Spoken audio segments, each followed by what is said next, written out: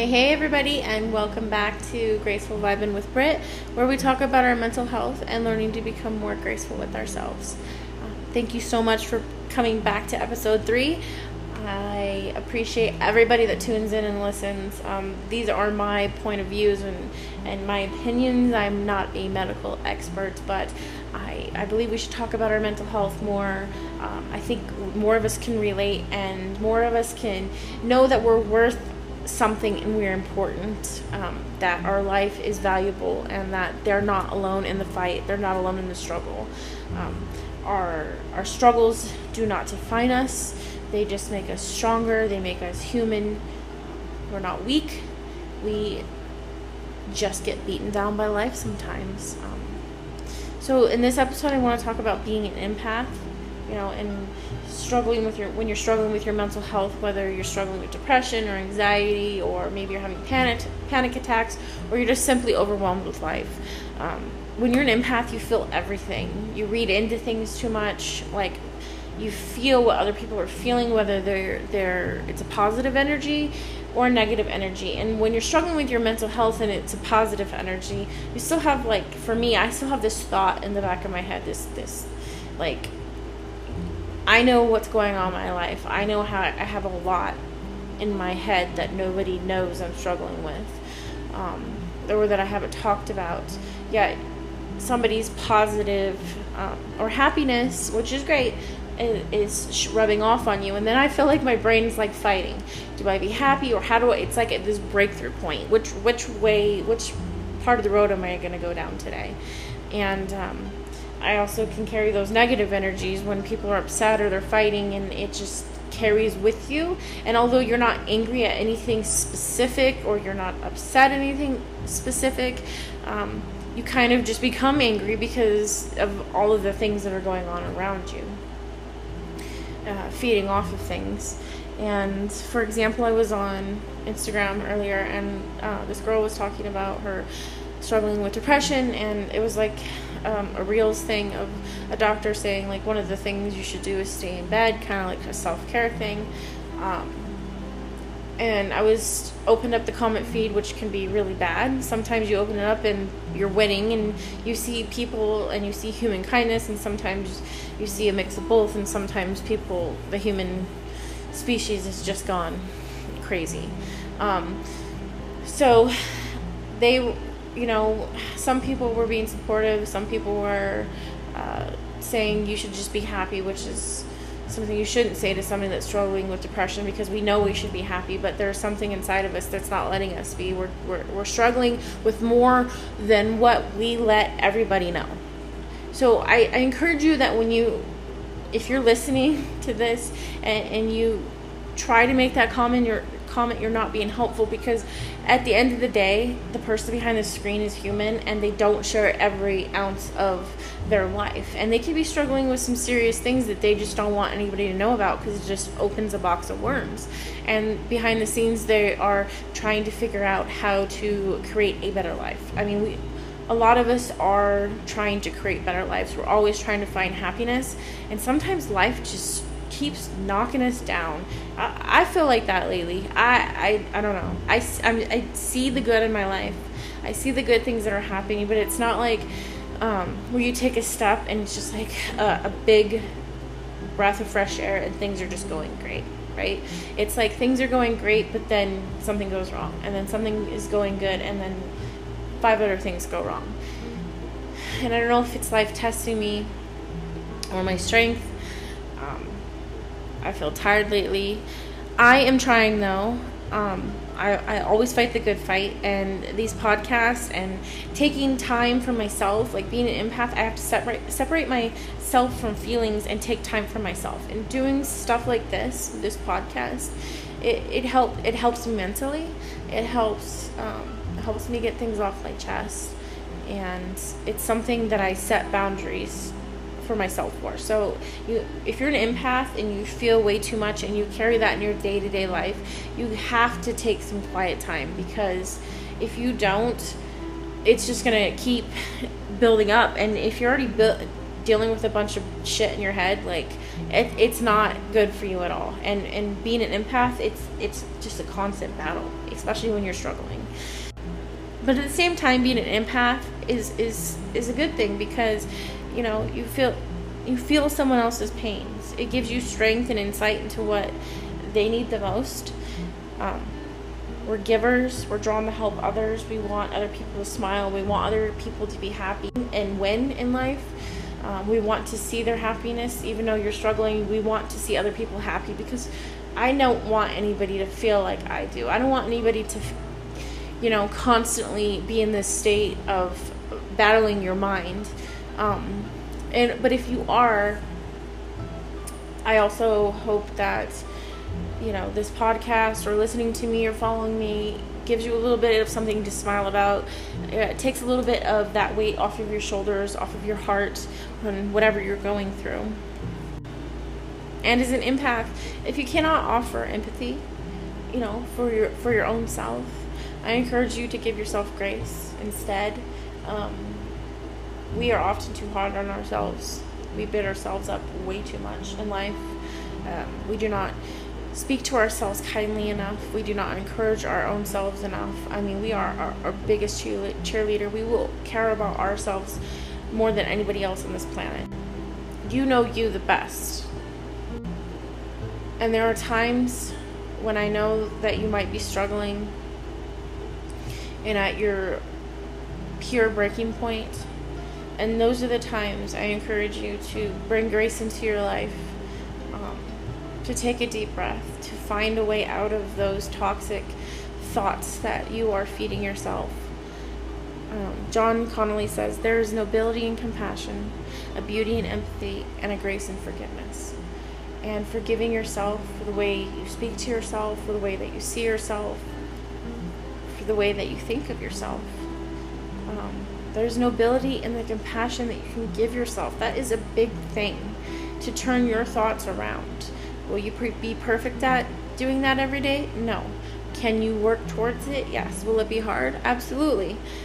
But there's beauty in the empathy of being empathetic towards yourself. I mean, I have to teach myself that, because I should care about myself just as much as I care about other people.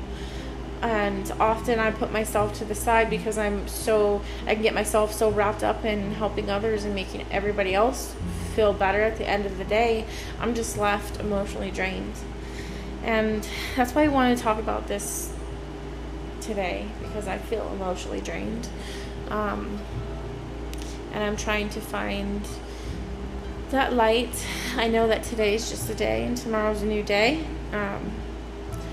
But communicating the message that you're not alone is what I'm trying to do. Tomorrow you can be happy. Next week you can be happy. But these episodes will always be here, and I'm always here to chat with anybody that needs a friend, because I don't ever want you to feel like you're alone. I've said that before. I know what it's like to feel alone. I know what it's like to shut people out, to not be able to physically express what you need to say in order to feel better, because you don't know how to say it, because you don't have the courage to say it, because you don't have the strength to say it. Just don't lose faith. Please don't lose faith. Please don't lose hope in yourself, especially on your hardest days. I love deeply. I appreciate the small things, but you have to have mercy on yourself and your headspace. And you have to choose courage in order to be able to fight your way through that. I was also caught up in another little thing on Twitter. There's a reason why I stay off social media sometimes and I get quiet, because I carry these feelings with me, and I shouldn't. I should just keep scrolling. But it was about somebody sharing some health advice. Well, not health opinion, I should say. Kind of like I'm sharing my own opinion. Something that they've learned. And it was really frustrating, and I kind of had to cool down for a second, because it was about food, and it was about feeding our bodies. And I feel like it's something that we should talk about more. It's something, we live in a fast food world. We eat bullshit a lot, and it's invaded our lives from our grocery stores to every corner of the street, as I've said before. And I found the information beneficial. Did I think that he specifically said he was not a doctor and this was not medical advice, just things that he's learned for his own personal self? And and everything he's said, or mostly everything that he said, were things that I've seen doctors that care about your health say. So it was in correlation. Was he a researcher or anything like that? He's not a professional. He didn't go to Harvard and you do tons of hours in research. But I also feel like the comments I were reading were coming from medical professionals, and they were more about the drug industry than they were about, food. I've changed my life through food. There are people that have told me that you can't, and there are people that have bashed me for my way of eating and taking my life back, and I'll never regret it because their opinion is their own. But I know that it's helped me, and I know how to get back on track, and I know what works for me. Anyways, I watched my dad be fed a ton of medicine, and I watched my grandmother be fed. I think at one point she was up to like 25 different medications, and it did nothing for her. The more medications my dad and my grandma were on, the more they were unable to do things. They were more unable to change their life, because one medication made them feel like this way, and one medication made them feel like that. And then when you get that deep into a life like that, how do you change your life? You can't. I feel like it's at some point you can't. I think at times that they don't want us to get healthy. If we're healthy based off of nature's food, where is there to make money off of if we, are exercising, which is free, if we are eating food that's already supplied to us? And it's just, my emotions, I got angry because I was reading doctors say things that were like infuriating, because when my dad went to the doctor, and not it's their responsibility, but like when you become a sick human, I feel like people don't know how to get back on track. They don't know what's right. They don't know what to even do or where to start. And it's just one medication after another, and that helps, but it's not what's going to change their life. Maybe medication and food will never change your life. But what if food could help you remain as healthy as possible?